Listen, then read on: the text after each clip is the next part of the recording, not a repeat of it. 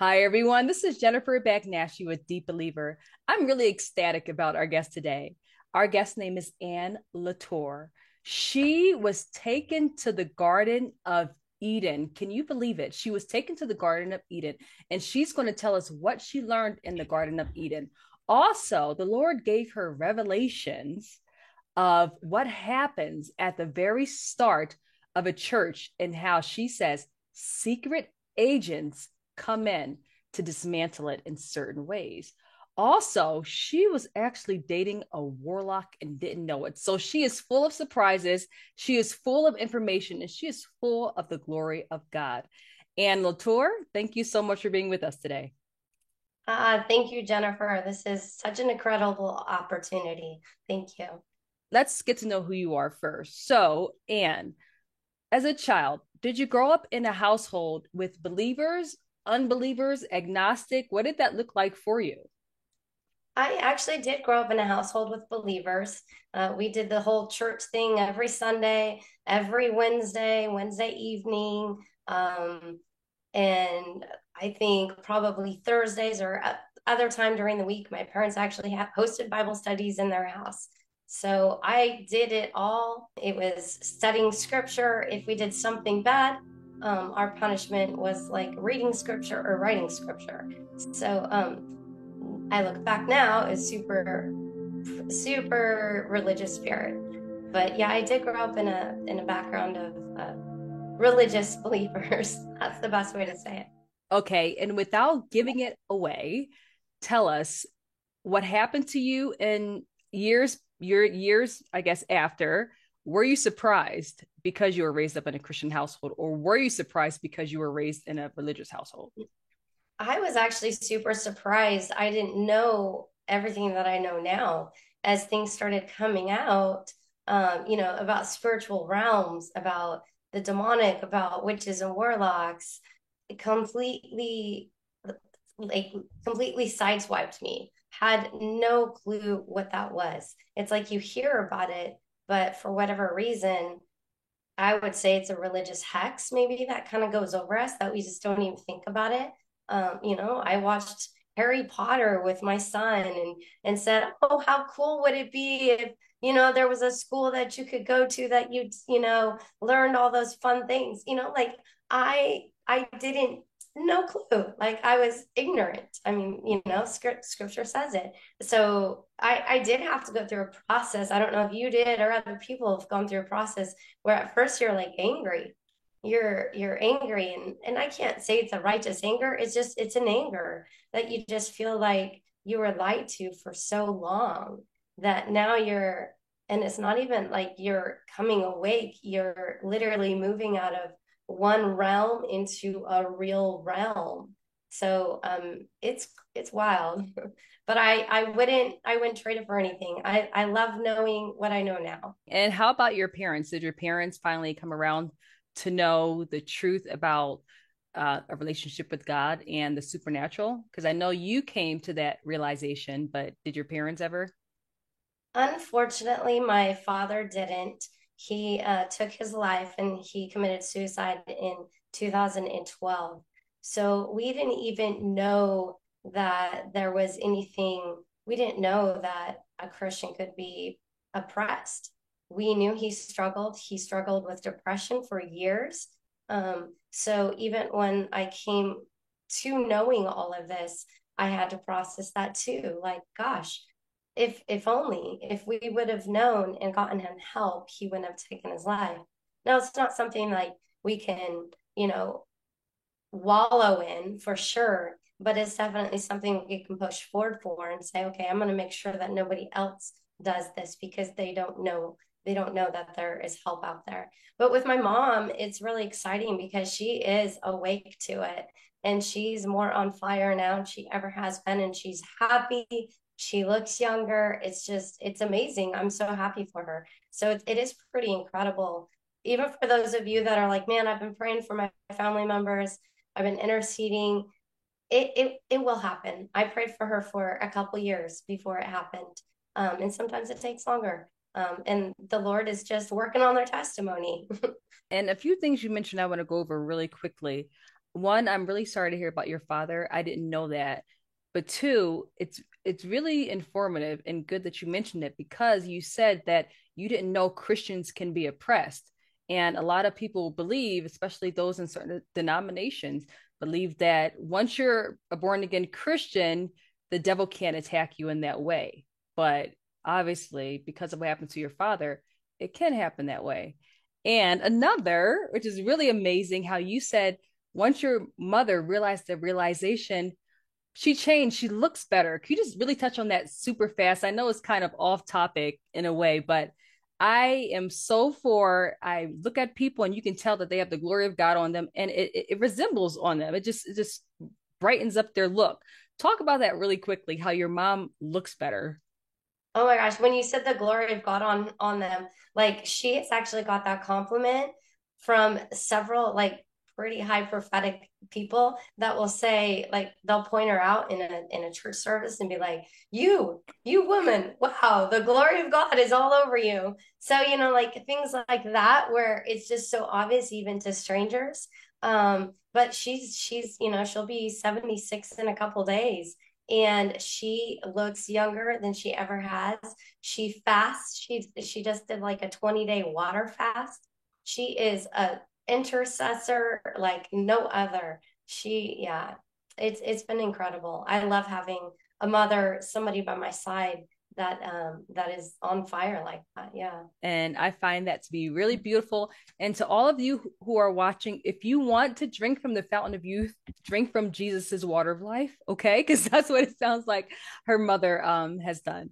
So let's talk about what you mentioned to me earlier, how starting from the age of 10 all the way to 12 years old, you begin to have supernatural encounters, but not encounters that you're pretty fond of.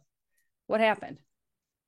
Yeah, probably around the age of 10, maybe 9, around 10, somewhere around there. I would, in the middle of the night, I would wake up and see demons. I would see, like, the way my bed was, I had a bunk bed, and my twin sister, I believe, was on the top.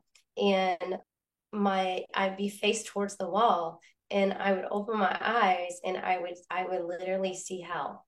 Like I saw demons, I saw fire, and it would freak me out.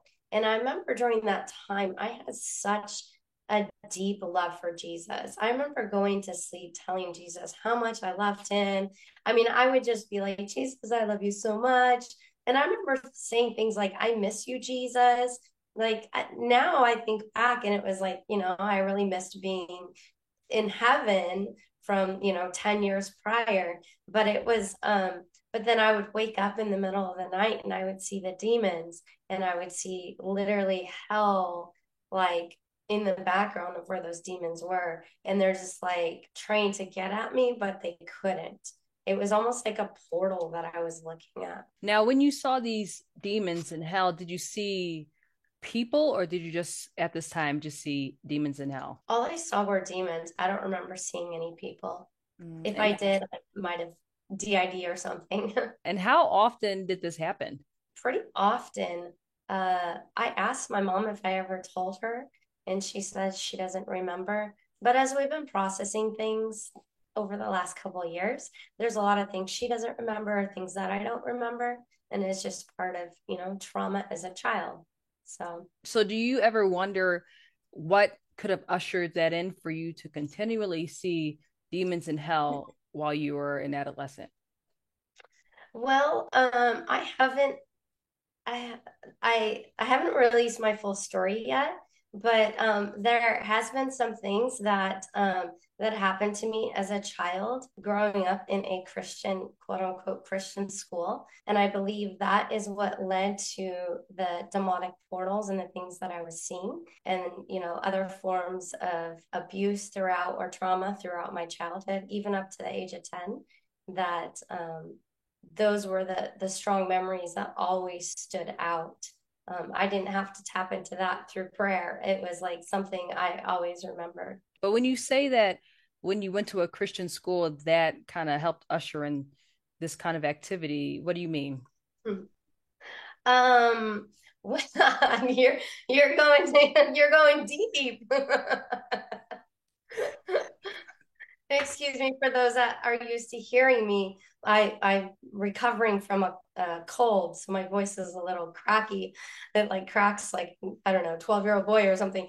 But well, I believe this Christian school wasn't so Christian and they weren't following the true Jesus. So the things that have been revealed to me is some of the things that they were doing, we'll just call it underground, that weren't that weren't quite right. So we can either open up portals and pathways to heaven, which the church should have been doing all these thousands of years and we haven't, or we can be opening portals and pathways to hell.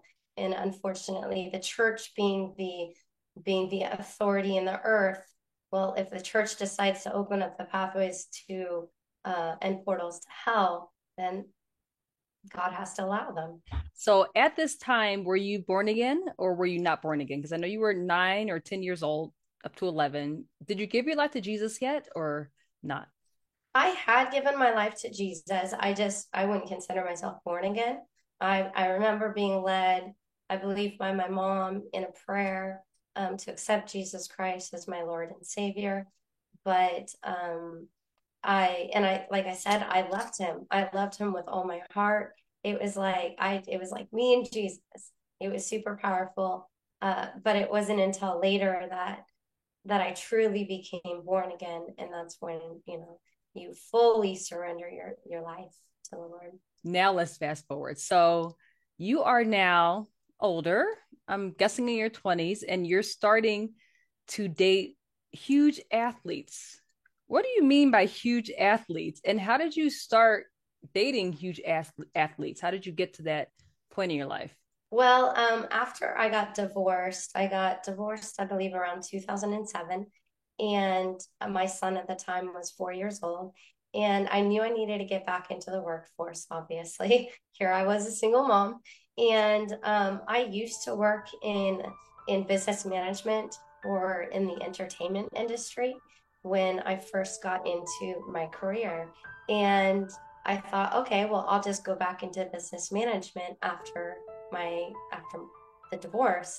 And I ended up working for a fairly, well, I would say big firm. He had big names, but it was a small firm, client or CPA out here in Orange County, California.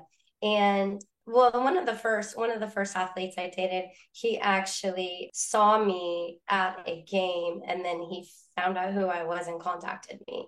That was one of the athletes. So he didn't even know that I like even worked in the Major League Baseball. Oh, I guess I didn't say what it was, but it was Major League Baseball. And he contacted me, and then it went from there. And I was dating him for, gosh, like for about a year on and off, maybe 2 years on and off. And then after you dated him, did you date more athletes who were big time athletes too? Uh, yes, I actually started. So I ended up leaving the company I was working for, and I started my own company. And I was at for the first year I started my company, I was at the Major League Baseball winter meetings, and it was being held down in Orlando at the time. And I was down there, and I met another athlete. He was a retired athlete, but he did work for the Major League Baseball, the commissioner's office. And then he sought me out from there. And I was like, nope. It's interesting because I always had inside, I was like, I'm not going to be a cleat chaser. So that's a term I used to always hear in my office and in business management for these Major League Baseball players is, oh, she's a cleat chaser. And I'm like, if I date more than one athlete, then I'll be considered a cleat chaser. So I actually told him, I said, no, I'm not gonna date you. I'm not gonna go out. And he's like, well, how about we just have coffee? Let's not call it a date. He's smooth like that, right? So, and I told him, I said, well, it's because I already dated one athlete. I'm not gonna date another one and be a cleat chaser. And I was so young and naive then, but that was fun. That actually turned into a very close relationship. And unfortunately, he was murdered in a like a murder suicide by the mother of his baby. Wow. I'm sorry to hear Yeah. that. So, okay, so you dated these athletes and you met someone in a nightclub. Tell us about this person you met in a nightclub. So it was the first year that I actually started my business. And this is about the same time of the year that I was dating the first athlete, the first Major League Baseball player. And I met this man in a nightclub. And he definitely had, like, there was something about him that drew me to him. We at the end of the night, all we did the entire night, I was sitting in one VIP section, he was sitting in another, and then we talked all night. No dancing, none of that. Maybe one drink, I'm not sure, but we just talked all night. And I thought, there's something different about this guy. He's not like all the other guys in this club, right? That was basically what I felt like. Oh, there's something good about this guy. And we exchanged numbers, and then we started dating. And it was really interesting because at the same time that I was dating this other athlete and I started dating him, there was something that would draw me to him, even though I would have plans with the athlete after his game. Then, for whatever reason, should we just call him Warlock? So down the line, I found out he was a warlock. And but during our dating, there would be something that would, like, I would actually cancel my plans with the athlete in order to go and see the warlock. So there was definitely witchcraft involved in this. Because the athlete, I don't want to drop like big names, but the athlete, it's funny he's still single. The athlete was treated me really well. Like, treated me really well, respected me, definitely wasn't playing around with me like most players or other athletes. He was, and I know because I knew the industry, so I would know when the guys talk, like especially in the office, like I had like the back, basically the back door. Like, I knew what was going on. So I knew he wasn't with other people, even though we hadn't like been exclusive. And yet I felt so led and drawn to this warlock that just wouldn't explain it. And I remember telling friends, I don't know what it is about him. Maybe he's my soulmate. I know it doesn't make sense that I would completely turn down you know, this athlete who, is worth all this money. Not that money is anything, but, turn down this, like, what seems to be like a really great guy that treats me well and has a very good living for this other guy. Yeah, I remember telling friends, like, it doesn't make sense. Maybe he's the one. So, what were the signs that you begin to realize or just notice that this guy was a warlock? And I know you didn't realize until after that he was a warlock, but what were the signs that just didn't make sense? I know you mentioned that you favored him more than the athlete who treated you so well. But what were the little signs that made you question him? The fact that I was drawn to him with no explanation, I would say, like, that's a big red flag. When you feel really drawn to somebody and there's no explanation for it, there's something off about that. Because even if it was Holy Spirit would be telling you, just like with counterfeit prophets and things like that, the fruits, right? There's going to be fruits to why you're being drawn to them. There's going to be something there. Some of the other things too is that he would disappear. Like, he would not respond to messages. So he would completely just be gone. It began by, maybe a couple days. Like, he wouldn't respond, and then he would say he was working. He was in an area that he couldn't respond.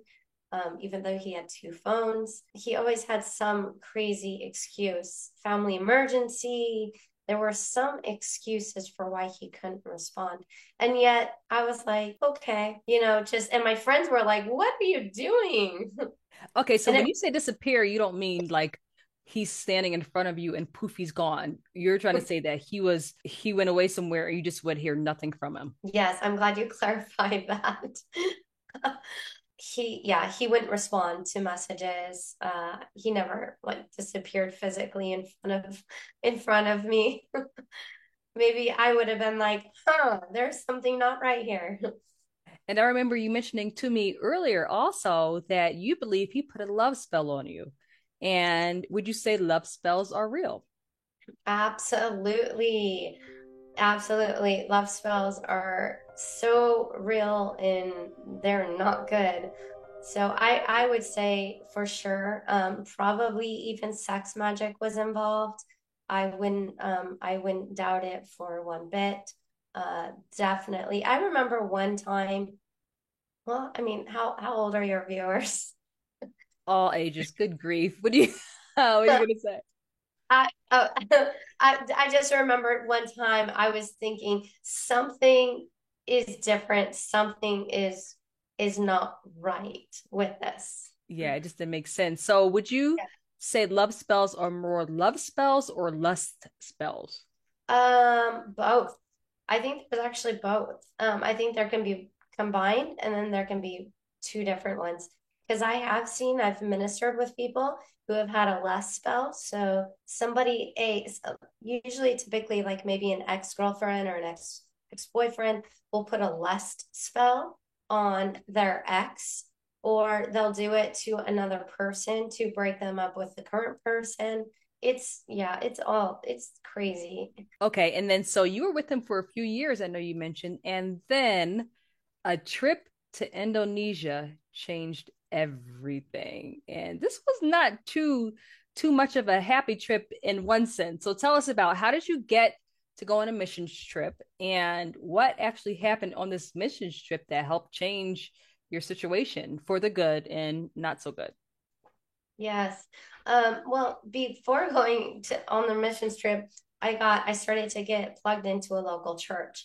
And during that time, I really felt like, oh, I'd love to do a missions trip to Africa. And on that same day that they were talking about missions in the church, they said they were going to Indonesia. And I thought, well, I really want to go to Africa, but maybe if God wants me to go to Indonesia, then maybe I should go. So I told the Lord, I said, if you really want me to go to Indonesia, then since I work for myself and I don't get vacation time, then provide the means so that I can raise the funds to do this, to go. And then I know I'll trust that you'll provide the lost income. And within a few weeks, I raised, I think, three times the amount of money I was supposed to go for the trip. So I was able to pay for a couple other people to go on the trip. And part of it was as soon as we got into Indonesia, this is Labor Day weekend. We go down to Indonesia. It took 2 days to get there. So the flight going there took our final flight landed on a small island, and then we took a maybe 3 hour boat to the island, to the remote island that we were going to. So it's super remote. First day we get there, we unload all of our stuff in like basically a 2-room shack or hut. And that's where we were going to be sleeping for the week. And they're like, hey, let's go down to the ocean. Let's go check out the water. And I'm like, yeah, let's do it.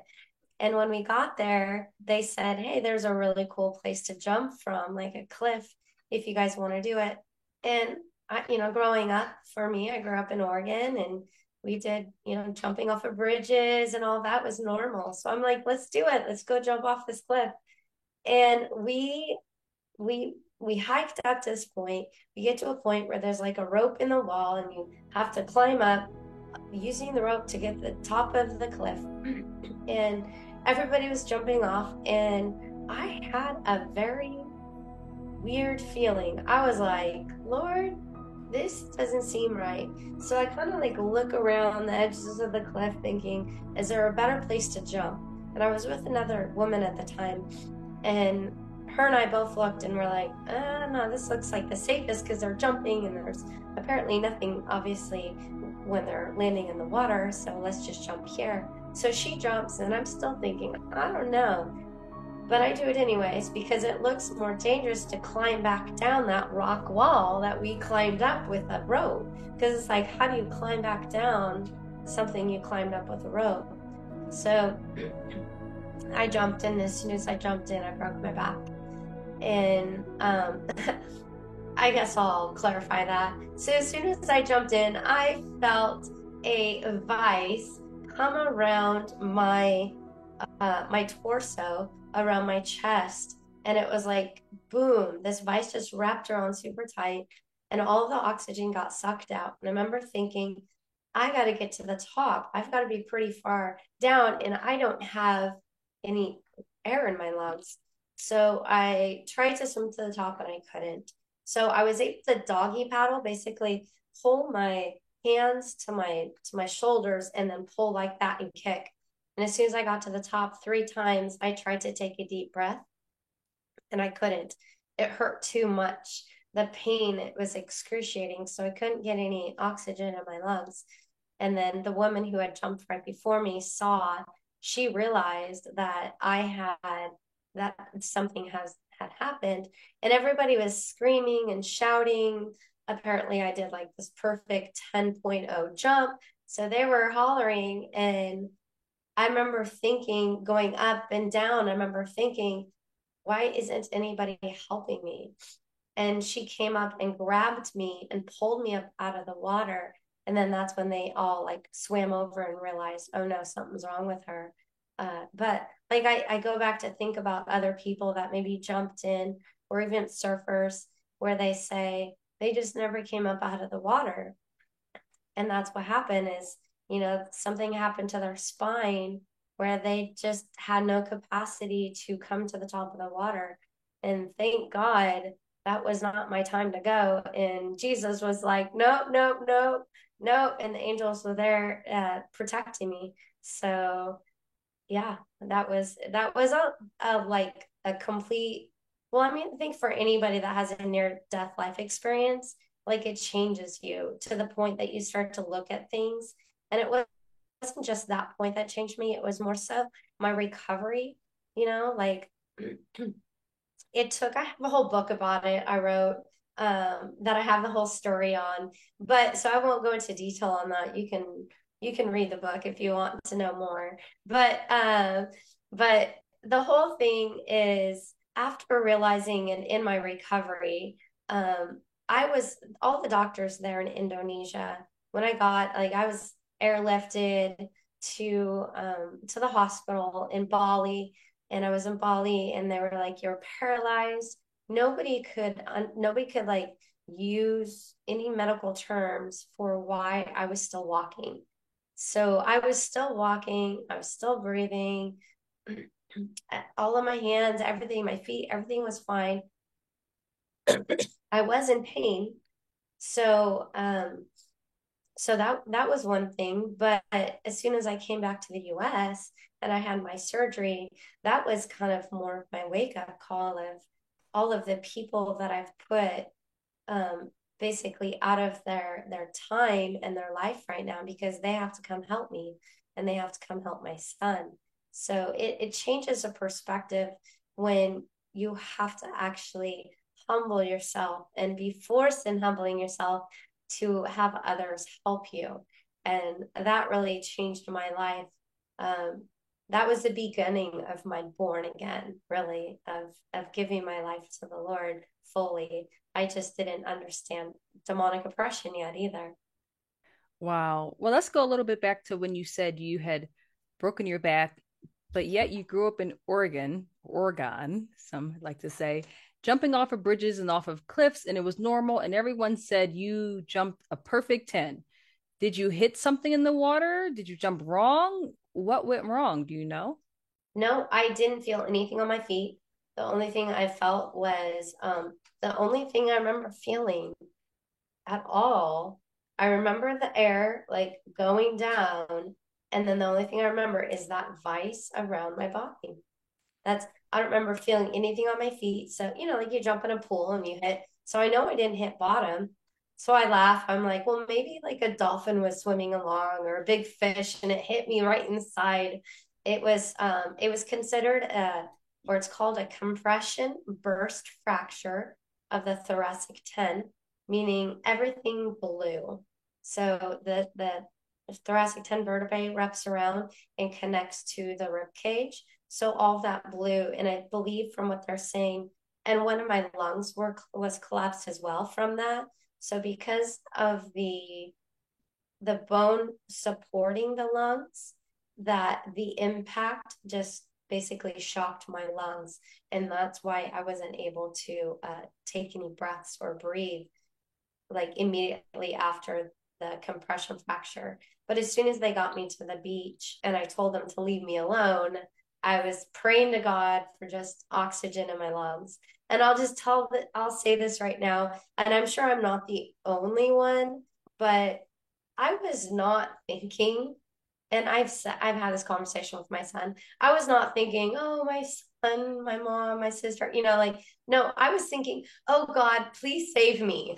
That were my thoughts. Okay. I was literally thinking, please save me, give me the air.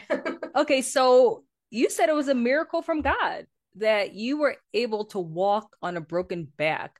Did you realize at the time, or were the missionaries with you? Did they realize that, or did they even mention that, wow, this is a miracle? You broke your back and your back is broken, but yet you're still walking? Unfortunately, the missionaries that I was with and the organization I was with, the church, had absolutely no training, no medical training, maybe beyond CPR. Maybe they knew CPR. So they didn't know anything. They had posted a message to our private Facebook group for those were for the family and friends that were praying for us, saying, pray for Anne. She's got soft tissue damage around her ribs. That's the extent that they thought. So they didn't know. I this is before being born again. We'll call BC. Is I actually brought painkillers with me to the trip because when I would travel internationally, I was always ready for the backup plan. Like if I took something and it didn't do anything, I even had sleeping. That's what it was. I had sleeping pills with me. I had sleeping pills with me, and I couldn't sleep. I didn't. It was 2 days I was there in this remote island, and I had friends that lived in Sydney, but no, they lived in Bali at the time, and they're like, "It sounds like you broke your back." They were the first ones that said, "I think you broke your back," and they immediately started organizing a helicopter to come get me. And if it wasn't for them and the church would have done it, they would have had me go back on the boat and then the small little plane. And, I don't even want to talk about what would have happened if that would happen. But the Lord definitely protected me. He used actually non-believers to get that helicopter to come get me on the island. So unfortunately, they're still non-believers, or one of them are. So yeah. Mm. And how did this change your life? Because you said that was the moment that you started to edge closer and closer to God. I remember it was probably about the third day home. I was in the hospital for close to a month, and they wanted me actually to go into like a rehab facility instead of going straight home. And I was like, no, we can do it. We'll have all the people come to me at home. I haven't been home, and like I was a week in Indonesia, and then I had been home in over a month, and I just wanted to get home. And my son had been visiting me in the hospital, but so they allowed me to go home, and it was the third day home, and I was suffering severe pain in my hand and in my arm and up to my shoulder. And the doctor said, I need you to go into the ER. I think you have some deep blood clots that could be dangerous. So you need to get back in here. So I get in there and I'm like crying. And I'm like, no, just don't keep me. Cause they're like, well, we want to check you in. This is pretty serious. They did all the ultrasounds and everything. They said, you have three. 3DT, whatever the DTPs or something. And and they said, well, we'll give you, I was begging them and crying. They said, we'll give you some blood thinners, but we can only allow this because you've been out of surgery for, I think at that time I'd been out of surgery for about 4 weeks, maybe. And they said, we can only have you on these for 12 hours. And then after that, if the pain doesn't go away, you have to come back in here. And so I was just praying out to God. And we got home and I was crying out to God. I remember it was dark in the house. Everybody had gone to sleep. And I was looking up at the ceiling and there was like a reflection of the window that was to my right. I was in a hospital bed. So I was in a hospital bed in my living room. I couldn't be in my bedroom because it was up like another flight of stairs and I wasn't allowed to go on any stairs. And I looked up at the reflection and I was like, God, this is too much. I know you won't give us more than we can handle, but I think you have me messed up with my twin sister because I have a twin. So I was like, I think you gave me some of what she needs. and and I was like, Lord, please, just please stop this. Like I can't handle any more of this. And he clearly spoke to me and he said, Anne, if you listen and you do what I say, you start telling your story, you write about this, and always give me credit, you will be 100% free from pain for the rest of your life. And I was like, done. Okay, Lord. And just tears, the ugly cry. I mean, it had to have been super ugly because I hadn't taken a shower in like, weeks. So it was that moment that I drew closer to him. And in that moment, the next morning, I actually want to believe that the warlock reached out to me that next day. Like I had cut him off. I had cut him off right before the trip. And that was the thing is when you have a hex or a love spell on you and you don't break the witchcraft, you don't break that, it will continue. You can cut your soul tie all day long, but if you don't break that hex and you don't break that spell, that's still going to keep drawing them to you and you to them. Yeah, the following day, I was like, okay, mom, get me my computer. I'm going to start writing my story. And that's how I started writing the book, Bali Girl. But even at that point, I was in my mind, I was like, this guy, he's done. I'm no longer going to see him. I'm not going to talk to him, nothing. Well, I hadn't broken that spell. So I ended up letting him back in my life. When was it that you began to see visions of your boyfriend at the time, who was a warlock, but you didn't realize it at the time? You began to see visions about him doing stuff. What was it? Oh gosh. This is after I was healed. I was fairly healed. Maybe a couple years after breaking my back. And I would be in prayer. I started I'd be in prayer because I would think like I think he's my husband. I think he's my God destined spouse because I'm so drawn to him, but I'm not understanding what's going on in this relationship because he's not fully committing. And I was in prayer, I was praying in tongues actually.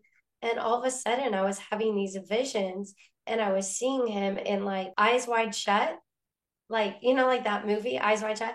I would see him doing those type of things.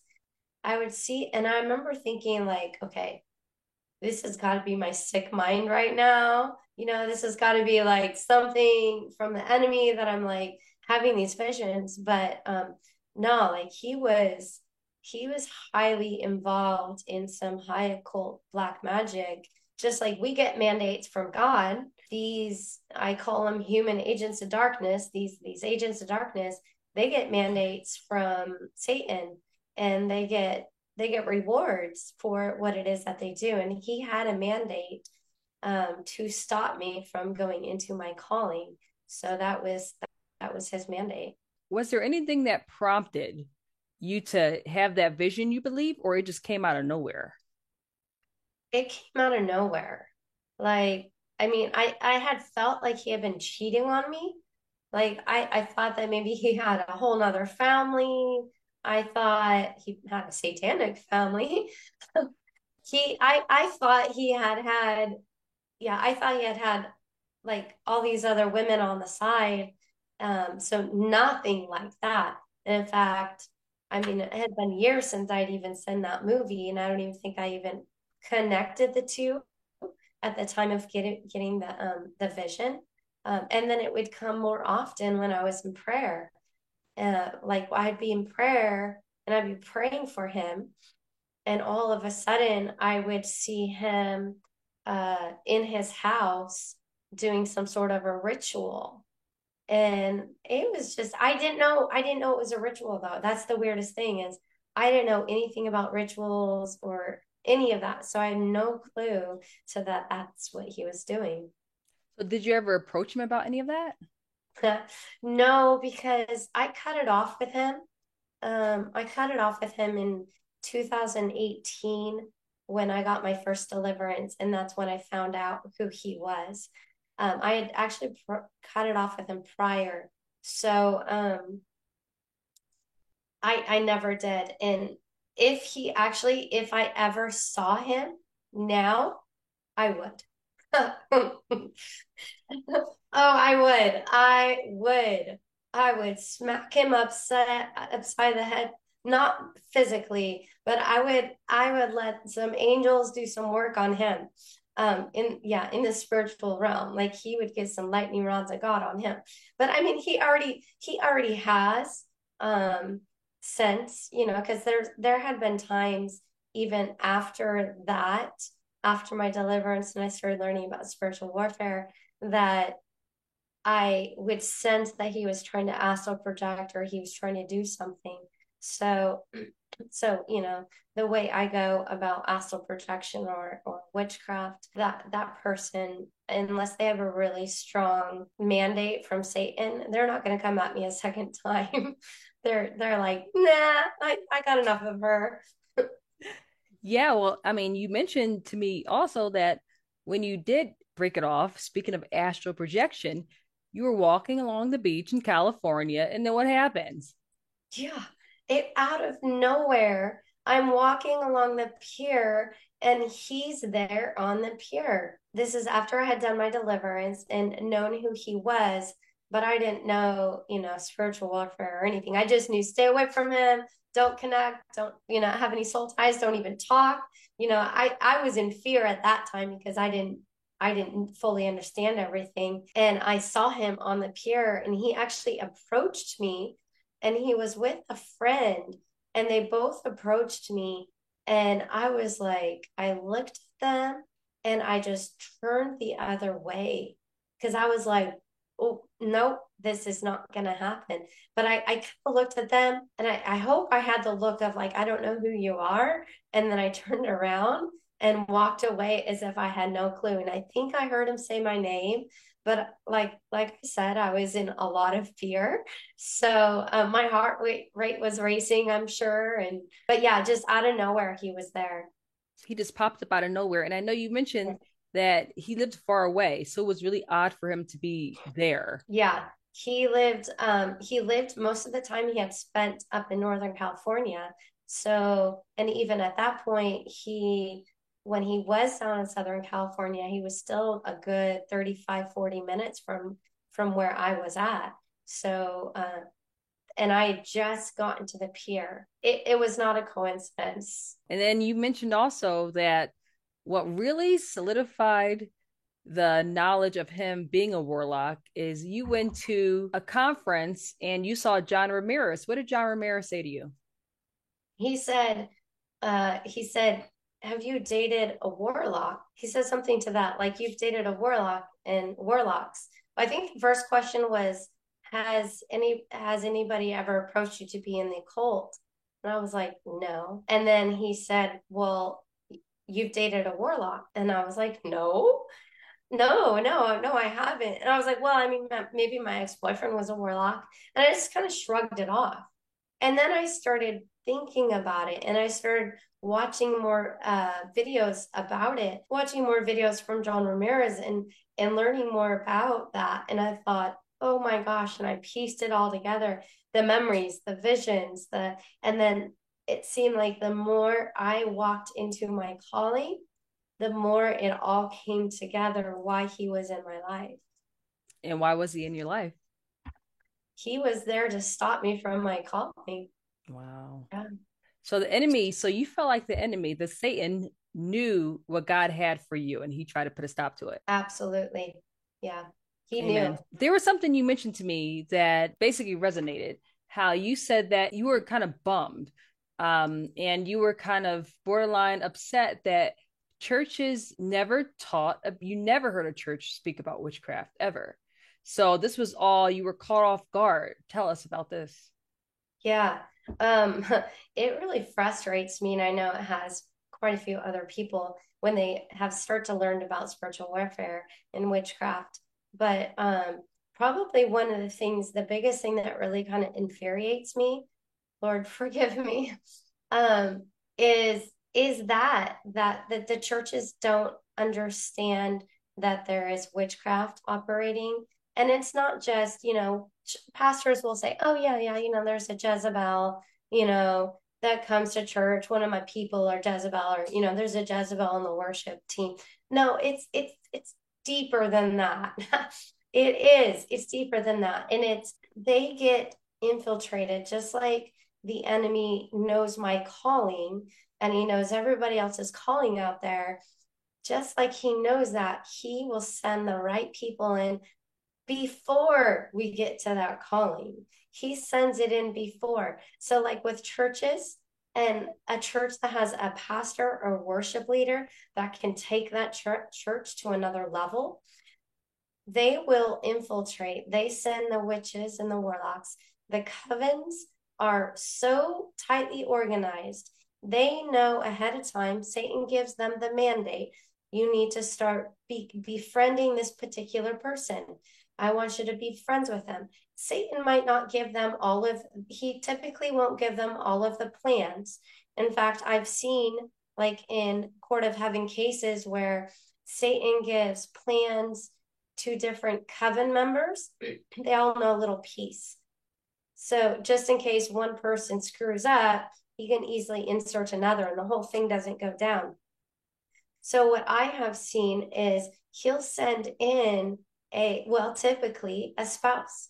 He'll send in a counterfeit spouse, because imagine if we're married to the wrong person, that's at the top of the head of the body of Christ, right? So if we're married to the wrong person, then we are living in rebellion to God. God has a God destined spouse for us. So that's rebellion, straight up witchcraft that's operating through us to begin with.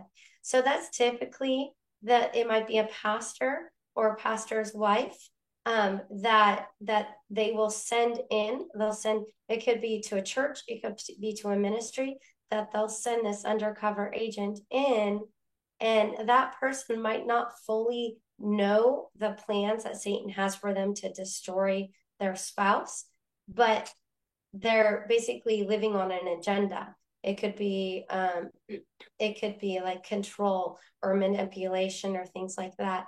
But I have seen in churches too, where I have seen a lot of the time security guards. Oh my gosh, security guards, like the lead security.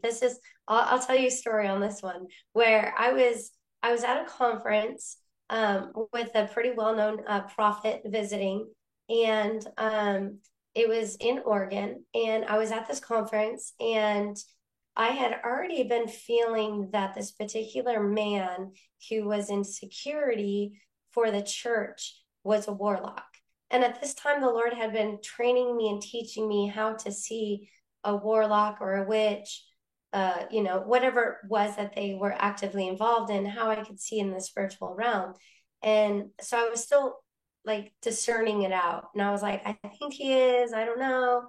And the Lord gave me a dream the night before going to the church, that it was literally so real. It was a vision where I walked into the church and I looked at him knowing that he was a warlock. And he looked at me knowing that I knew, because that's usually how it happens, is I'll look at people and they know I know. So like they might see a banner over my head or something like that, that's my calling, is to just smack witchcraft and expose it. So he looked at me, I looked at him, and then in that dream, I walked like around the church building, came back around, and he came up to me and he said something to the like, don't tell anybody. Or it was like some sort of a threat, like, don't tell anybody, like, of a threat. And then I woke up and then I was like, oh my gosh, he is a warlock. Wow. He was head security, and he would stand out in front of the church, shake people's hands, create a soul tie with people as they're coming in. Um, yeah, it's wild. They'll get witches or warlocks will end up becoming on the worship team, or they end up becoming one of the pastors. I mean, you see that a lot of the time. They're one of the associate pastors, or they're, and the thing is, people don't understand is once you come into agreement with that. So once the pastor has somebody on their team that is a warlock or a witch, God will show them. There is no doubt that God didn't show that pastor or didn't bring somebody in to tell them, hey, this particular person isn't good. God warned that pastor many times before God says, I release my hedge over you and your church. And then what happens is that one bad apple gets access. Like, I can use him as an example. He gets the key to every person, every member of that church, of that community. He gets the front door of everybody's homes, and he's also projecting him in there. He's stealing their finances. He's causing divorces. He's causing abortions. He's causing miscarriages. He's doing massive damage in that church, or she is doing that. And the entire time, the minister, the pastor, or say like a lead minister of a ministry, they're hexed because they allowed it. A hex comes over them and they can't see it. People will come in and tell them, and they will just deny it. Nope, nope, nope, it didn't happen. I'm glad you mentioned that because I've experienced this firsthand. I've seen the destruction, literal destruction it caused, where it was even spirits walking around the church when no one else was there, and water turning on, and but no one's there, and all this stuff. And this is because a pastor trusted this man who was not from God. And a lot of the people warned the pastor, just like you said, he wouldn't listen. And I mean, the whole church just like is still standing now, but people almost died. I mean, people in charge almost literally died, and one did die. It's sad that how you mentioned that this security guard, how whenever he would shake people's hand or speak to them, they didn't have that discernment. And this is something that we're supposed to have as children of God. We're supposed to have that, but these people didn't have it. So when you say that they would come in, this person like a Jezebel would, get to the person at the top, would you say that they're only able to affect those who aren't covered by the hedge of protection from the Lord in the congregation? No, I believe they can affect everybody in the congregation. The only time it wouldn't affect it is if somebody, say like myself, went in before I go to any church, even the church that I attend most frequently, I get a decree, and I go, and it could be as simple as you just ask God, God, do you want me to go to this particular church today? And that's how you start with it. But if you're going to become a member, so for me, I will go to a conference or a church, and because of the ability to see the witchcraft and see the witches, I ask God for the decree to go before even going. And most of the time I don't want to go. Most of the time I'm like, Lord, it's just going to be a lot of work. But when he gives me the decree and he says, yes, you can go, he's protecting me. He puts it on a supernatural hedge of protection and that super armor on me to protect me. Sometimes I go in and they can't see me, because the Lord has me on a particular mandate or a mission during that time to dismantle the witchcraft in the church. I would love to someday go in undercover, for a pastor, like a pastor say, hey, will you come in, and then do it that way if that's what the Lord allowed. Typically the pastors and the ministers in the church, they have no clue, what my mandate is when I go in. Heaven knows, and that's, like I get accolades in heaven, and I'm doing it for Jesus, so that's all that matters. But I think for those that become a member of churches like this, yeah, they don't know. They will, the hex will come on them, and because they're hexed with that, they get hexed in their daily life, and they start making poor decisions because their discernment's off. But a lot of it's because people aren't teaching this in the church. This is for the pastors out there because you mentioned something. I want to rewind just a little bit. This is really, really important. And how you mentioned that these people, these witches, these warlocks, those who are involved in the occult and or satanic rituals, both basically the same thing, how they come in at the inception, the birth of the church. So how you said that they come in when the church first starts because churches are willing to take anybody because they're the most vulnerable. And a lot of pastors have fallen into this, not even knowing, not even realizing that this is how it even started. And now they want help out of it. What would you say to that pastor? How would you help them out right now and tell them how it happens in that way, how it starts at the very beginning? It does start with that, where, so many churches and so many pastors, they just want the help. They need the help. You need the help. So honestly, like I think the biggest thing is 100% be led by the Lord. And the Lord will grow your church and your ministry at the rate that he will also provide the right people around you. But I think the key thing is those that are in your ministry that are helping. I mean, first of all, your church should be teaching spiritual warfare. Your people that are hands-on greeters, even people that are cleaning the sanctuary, even people that are touching things in there, they're not placing hexes on it. So I think that's key, is to like your team, the people that are the eyes, the ears, the nose, the mouth for the church, that they be educated in spiritual warfare, that they know the signs. Like I think actually security guards, like I always laugh about it because I'm like, if I ever had a church, my security guards would be like little old ladies. They'd be the intercessors that were like strong that they had discernment. They'd be like, no, so like our security needs to be security against the witchcraft and against the undercover agents of darkness, because that's where it's going to happen. If you're in the spirit during this time, you're going to know when someone walks through that door, you're going to know that they have a demon on them. So maybe you go like, hey, let's pray, very nonchalantly to help them. That's what a church should be. It should be a hospital, not a rehab center. Yeah, I think the key is those people that are in your church. Maybe you have to sit down and have a talk with everybody if you've been going on for a while, and say, okay, everybody, we're all going to get deliverance. That will weed out some witches and warlocks. And I mean, like, not just a deliverance, I mean a renunciation, like a heavy renunciation. You can reach out to me. I'll give you a copy of our renunciation. We do a renunciation every time we do group Zooms. I mean, you're stripping that person butt naked in the spiritual realm if they are an undercover agent. So if you do that at a church, you're going to then tell those people, no, you're not welcome here.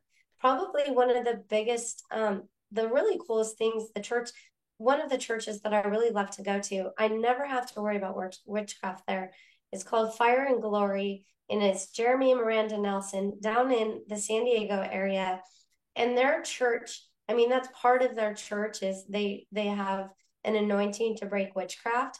So those witches and warlocks won't go there because they know it's going to get broken off of them.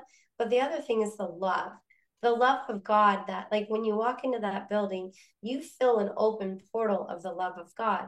So I think, like, as a minister, as a church leader, when your church staff is like, they are just sweating the love of God, then you're on the right track. And not in a fake way, because you have the new age that can totally, they love bomb. There's a difference between the love of God and love bombing and new age. So there's that huge difference, is what I would say. Amen. Amen. I so agree. I so agree. So let's talk about you going to the Garden of Eden. I'm sure this is what everyone has been waiting for. 2018, you truly give your life to Jesus and you begin having heaven encounters. And then you were taken to the Garden of Eden. So tell us, how did that even happen? Yeah, I was having crazy encounters with Jesus.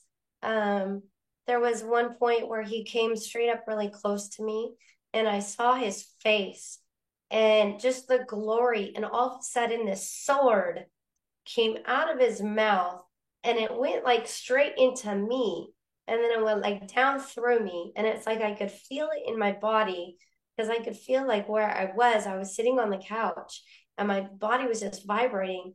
And then all of a sudden, I was taken into the Garden of Eden.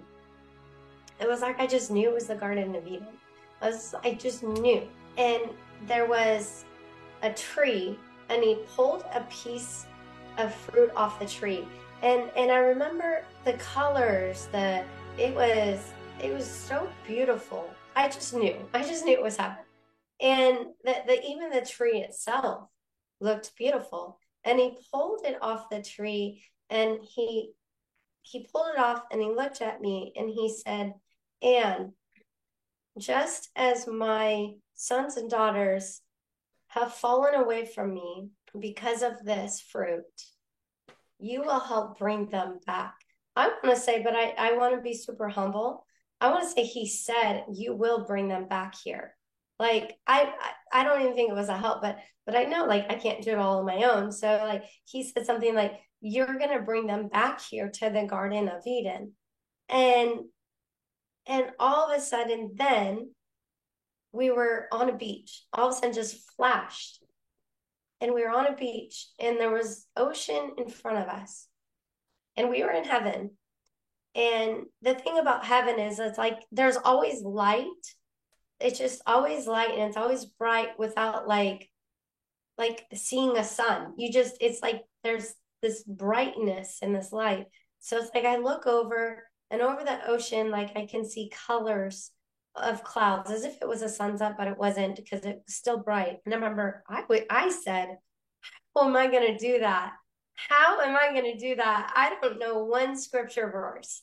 Like I didn't know any, I don't think I had one scripture verse memorized at all. I remember saying that to Jesus, like, I don't know how that's going to happen. I don't know any scripture, because in my religious mindset, I was thinking I had to know the Bible back to front so I could maybe preach people back into Eden. I don't know.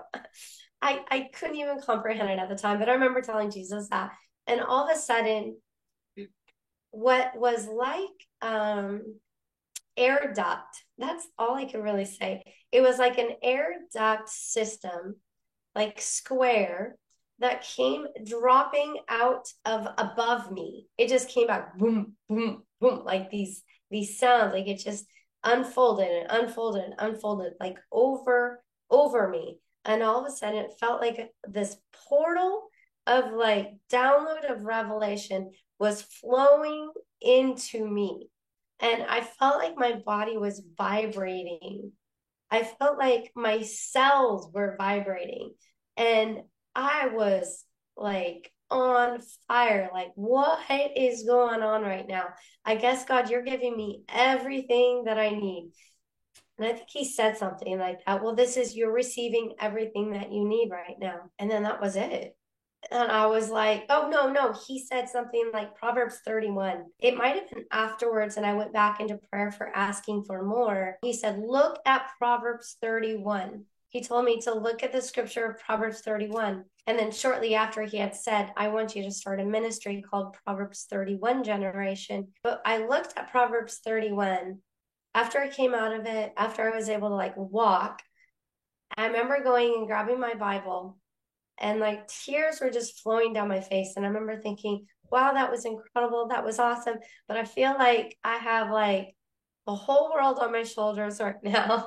Like, how am I going to bring people back to the garden? And in my mind at the time, all I can comprehend was like, I'm going to help people ascend into the heavens. Like, they're going to have that secret time with Jesus. And I started going like on fire to doing that. I would pray with people and they would encounter Jesus. They would ask, "Oh, will you pray with my friend? They want to encounter Jesus." And I thought, okay, this is it. And I thought, this is going to take a long time for all the billions of people all over the world. How am I going to do this? But it was wild. I started reading Proverbs 31 with the spirit of truth and revelation. And when we do that, you look at Proverbs 31 and you look up the Greek and Hebrew, and Proverbs 31 isn't about that perfect bride of the woman in the household. No, it is about the bride of Christ. It is about who we are being married to Jesus, who we are to be prepared to be married to Jesus. It is men and women both alike. So it's not just women. So that revelation was huge to me. That was really big to me. It was probably one of the first revelations reading scripture of going, wow, scripture really isn't just pages on, I mean, words on the page. It's like there's something deeper in these. So I want to rewind a little bit. When you went to the Garden of Eden, where was the Garden of Eden located? And are you saying God didn't get rid of the Garden of Eden when he kicked Adam and Eve out? I don't know where it was located at the time, but all I know is it's a different dimension. So I absolutely know it was a different dimension. It's a different realm. The Lord has actually taken me to quite a few realms. I've been in all different kinds of realms and dimensions. You could read scripture and you could ask the Lord to take you into that realm because scripture is out of space and time. It's the living word, meaning like you can read it and go into that realm. So the Garden of Eden, same thing. Focus, read on Genesis 1, Genesis 2, and you can go back into that realm. But yeah, the Lord took me into Genesis, into the Eden, into the Garden of Eden. And I believe, honestly, I believe the Garden of Eden is still here today. And it is literally a matter of us manifesting it. So King Jesus, when he died on the cross, he did it all. He completed it all. He said, "Tetelestai," which means it's finished. The work is done, meaning to reconcile us back to who we were before the fall of Adam and Eve. Adam and Eve was that's what Jesus said. There wasn't more to be done. So I believe that now it's a matter of manifesting for the sons of God, for us as true believers, to start manifesting that and believing the truth and manifesting the truth and manifesting that realm. Like we can create realms of faith and realms of peace, right? You know, like people can go into meditation and prayer and create just a realm of peace around them. And we can do the same thing with Eden. You can ask Jesus to take you back into Eden and show you a piece of it. Because I believe the Lord is bringing people back into Eden now, and He's building up Eden in the way that it should be. What He did with Adam and Eve is He said, "You have the reign, you have the dominion," and I believe He's bringing people back now to build that up. And we're building. We do that in our ministry quite a bit. Is we'll go in there and you start building what the Lord wants you to build in the Garden of Eden. And this is where I mean animals, the animal kingdom is huge.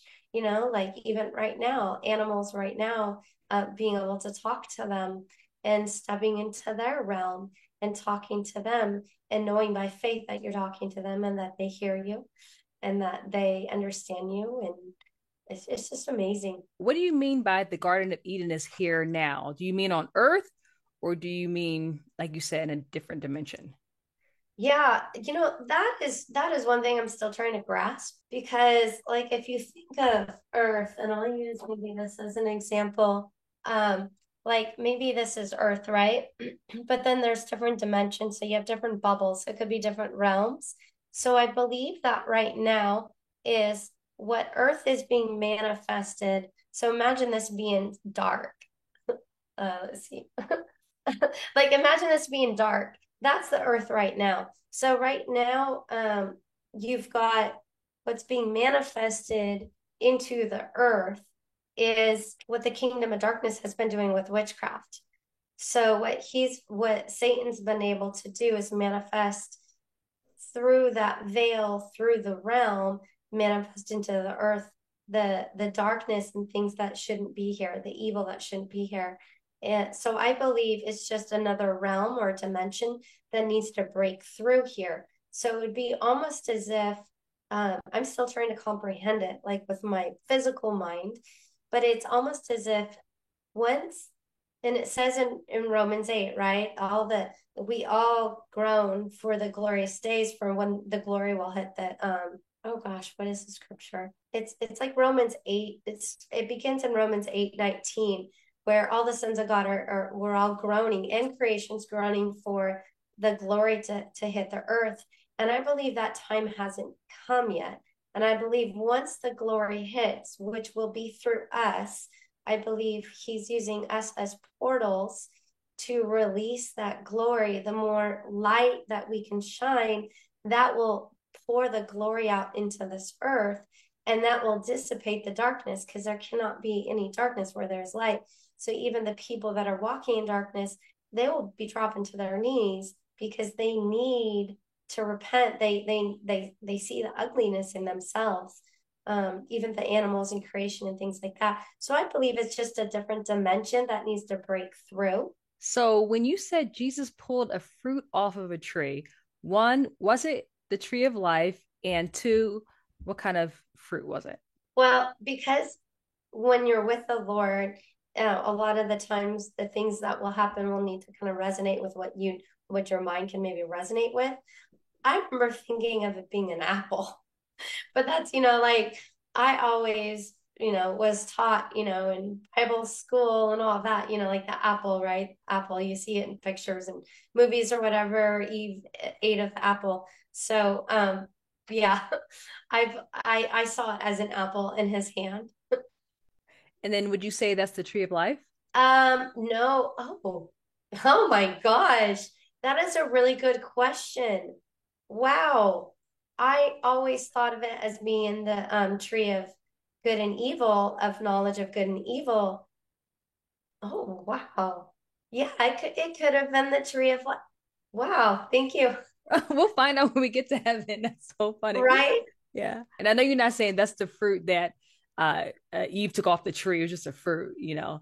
Um, so what is the purpose? You said that Jesus said to you that you would bring people back to Eden. What do you believe the purpose is for people coming back to Eden? What's the purpose of that? Actually, honestly, I believe it is that reconciliation of mankind, of the sons of God back to God. I believe that's what it is. And I mean, it's super humbling in that to be like, wow, but what he's been showing me over the last couple years, and I'm a super strong intercessor in the courts of heaven, being like, that's my strength, that's what I do. I mean, it could be for anything, even for this cold, right? I was in the courts of heaven every hour. But he would bring me cases. He would wake me up in the middle of the night and say, hey, I want you to take this case on behalf of this or that. And that was a lot of it. And one of the strongest cases he took was he told me, and this is actually the first time I'm airing it like out there, is that he was showing me that Lucifer, being who he is, the fallen angel of light, of music, right? That he was able to do a lot of witchcraft in the garden. He was able to actually manipulate Eve in taking of the fruit. So I know this seems wild for a lot of people. I just break that religious spirit over you, open up your mind, ask for the spirit of revelation and truth. But that's one of the things that the Lord had shown me, is that Lucifer was able to do that in the garden and get her to eat of that fruit. So the Lord had me take, probably about a year ago, he had me take a case to the court, to his throne. I want to say, like, I mean, I never call a court, like a particular court. There's some court of heaven ministries that, like, well, I'm going to this court, I'm going to that court. I'm like, I'm just going to the court of God. I'm going to his throne. But I remember the word came out, the Ancient of Days. I remember that kind of like being pretty strong in this case. And he asked me to repent.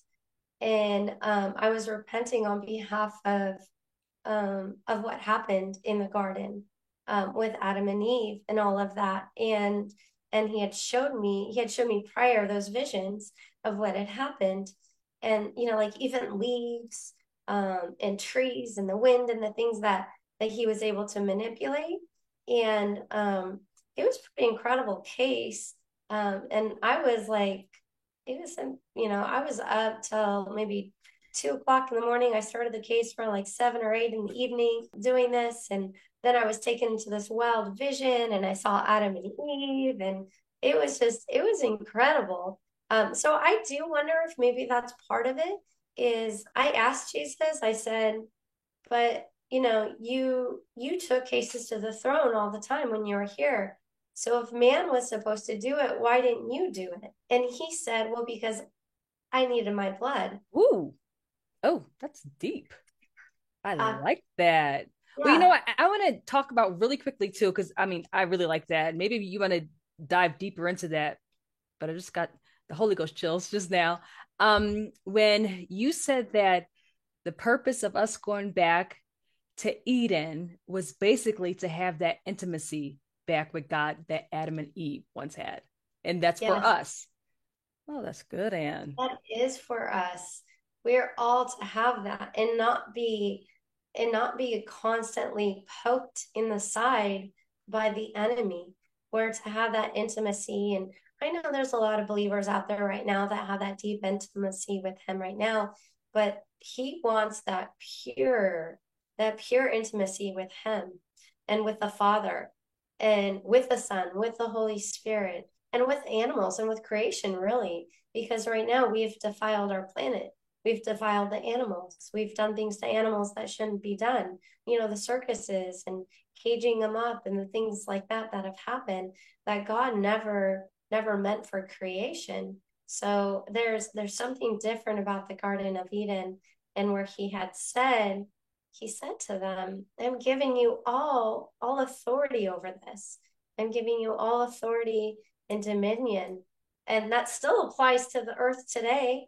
We still have that. In fact, it's mankind that has the authority. So even a witch or warlock has the authority. But if you get a believer, a son of God next to a witch or warlock, that witch or warlock has no authority. But if we're not exerting our authority, well, then guess who gets to have the dominion and the reign? Yeah, the Wow. evil. That is really, really good. So let's talk about you going to Eden again. God took you back to the Garden of Eden again, and this time you saw Eve. Okay, so this is for everybody, especially every woman who you mentioned earlier how you believe that she is conscious of the knowledge that women around the world don't like her. Is Eve in heaven? One. And what happened when you saw Eve? What did she look like? What was your encounter? What was your conversation? Oh my gosh. Yeah. That first of all, it was actually kind of sad. Okay, well, I'll just start. I'll explain the encounter from the beginning. Is I saw her. She came up. It's like all I could see was like this light, and all of a sudden it's like she stepped up out of this light, and she was all frequencies and color. Like she didn't have the flesh like we have, the flesh suits like we have. She was just like frequencies and light, all different kinds of blues and purples, and just these frequencies moving in in the dimension that we were in. And it was like I just knew it was her. It's like it's not like I was prepared for her to come step out, but she just steps out and steps forward and she comes closer to me. And I asked Jesus, is that Eve? And he's like, yes. And even her eyes weren't like our eyes, right? It's just beautiful. just for her whole body, her arms, her legs. She was like the perfect figure. And it was like I knew she didn't have hair. There was no hair. It was just, and it wasn't like I was thinking, oh, she doesn't have hair. It's like literally she was just beautiful. And it was what it was is what I was seeing and what I was feeling was those frequencies of her connected directly to the heart of God. So now she was in God, in Jesus, in the Holy Spirit, 100%. So she was emanating those frequencies of the heart of the Father that I could feel that. Even though there was nothing but frequencies of light that I saw, my immediate reaction was, she's beautiful. Like that was it. And she came up close to me and she put her hands up like this. I shouldn't have had any rings on. She put her hands up and I put my hands up like it was like just an intuition. Like I just was like, put my hands up next to hers. And it was almost like a mirror. Like a mirror. And I look down and I see our toes like facing each other. And it was like a mirror. Right. And at first it was interesting because I was like, oh, well, maybe it's because I'm here to redeem her, and what she did because of the court case. But because basically the court case is what I said is God, she didn't have free will. She didn't have free will. Satan took her free will. Therefore, on the basis that she was lied and manipulated to, everything that happened after her taking of the fruit should be undone. All of those bloodline curses, all the Freemasonry, all the witchcraft, all the satanic ritual abuse, all the mind control, all this should be undone. So when I was talking to her, she immediately said, when she was doing this, she said, thank you. And I was like, what are you saying thank you for? He did it all because Jesus was next to me. I was like, you did it all. Thank him. And it was really stupid out of my mouth, but whatever. I was like, and she's like, no, you redeemed me. And I was like, he redeemed you. His blood redeemed you. And she's like, all women, or she said something like, most women hate me. And it was like I could feel, even though she was all love and all everything God, I could feel that heaviness when she said, women hate me for what I've done. Mankind hates me for what I did. And she was like, so I just want to say thank you. And I remember crying. I was like, I don't know if I was crying in the spiritual realm, but I was crying here. Because like I opened my eyes, I was like, oh. But it was really incredible. Sometimes it's just a matter of us being like consciously aware of what we've done, what we've maybe done to hurt others, but even, we make mistakes. And she made one mistake. Yeah, it was a big mistake. A huge mistake. But so when you saw her, I guess, in her glorified form, which is why she looked like the way she looked, right? Because, like you said, she didn't have flesh like we did. But do you believe it's because she was glorified? I do. And it's interesting because the Lord has taken me to scripture over the last few months over to that, where it says in scripture that Jesus Christ had to come and become flesh and blood in order to redeem us from the flesh and blood. So I believe, honestly, I believe that when Adam and Eve, that was their original state, possibly, or something close to it, before before they sinned. And then when they sinned, and I've done some teachings on this, when they've sinned, what happens is we immediately are overcome with shame. So we immediately, in our mind, in our thoughts, in our emotions, we immediately begin to think negative things, right? So as soon as they thought, oh no, we've messed up, they then clothed themselves with what they believed is what they needed to hide themselves. So I believe that there was like this process that they created over themselves, or that could be in scripture where it says Jesus clothed them, or God clothed them. That could have been then the flesh and blood.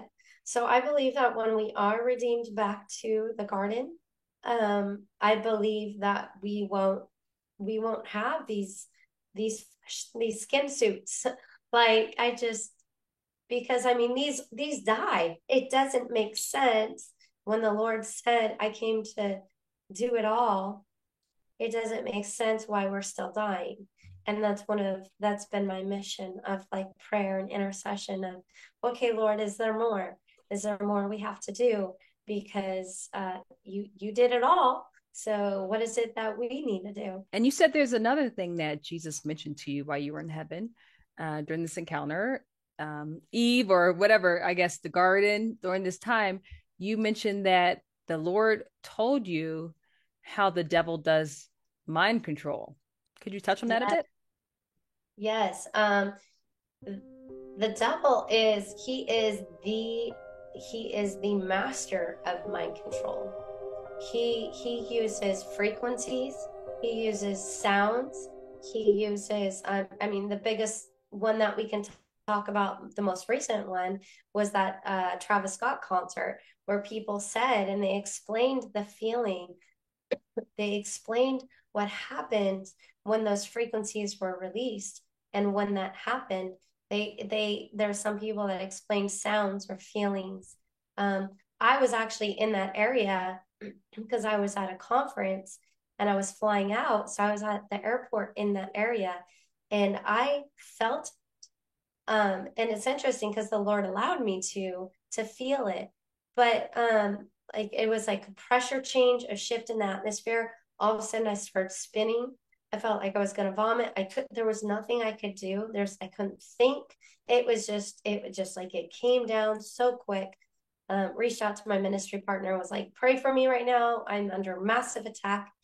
But the Lord had showed me that Satan uses the mind control to control and to manifest things here into this realm that we're in right now. So it's through our soul. Our soul holds the mind, the will, and the emotions. We have free will within the soul. So we can build up our spirit all day long. We can be worshiping and reading the Bible, but if our soul still has trauma that it's holding on to, if our soul still has past memories and fragments and things that we're not dealing with, then Satan comes into our soul and attaches to that part of our soul that doesn't believe that Christ did it all, that doesn't accept the love of God, is still bitter, still unforgiving. And Satan uses that part to then get us to believe something that isn't, which is so big right now. We see it. We're like, I mean, we started seeing it with, what happened back a few years ago or a couple years ago, where we're like, how is it that people aren't seeing the truth? How is it that people aren't seeing it? Because there's this control, this mind control, or a connection of a counterfeit consciousness that begins to happen within our minds, within our brains, within our hearts, that we believe and perceive something that completely is not. And yet, somebody sitting right next to them could have a completely different view and a completely different perception. So, Anne, let's go back to Proverbs 31, how it's not just for women that you say, how it is for women, but it's not solely for women because it's actually talking about the bride of Christ. Could you just explain that a little bit? What parts of it come to life for it being for men and women? Well, actually, when if you actually look at the Greek and the Hebrew in there, you'll see it's talking about the bride of Christ, which would mean that it's men too. It's bride of Christ isn't just the women.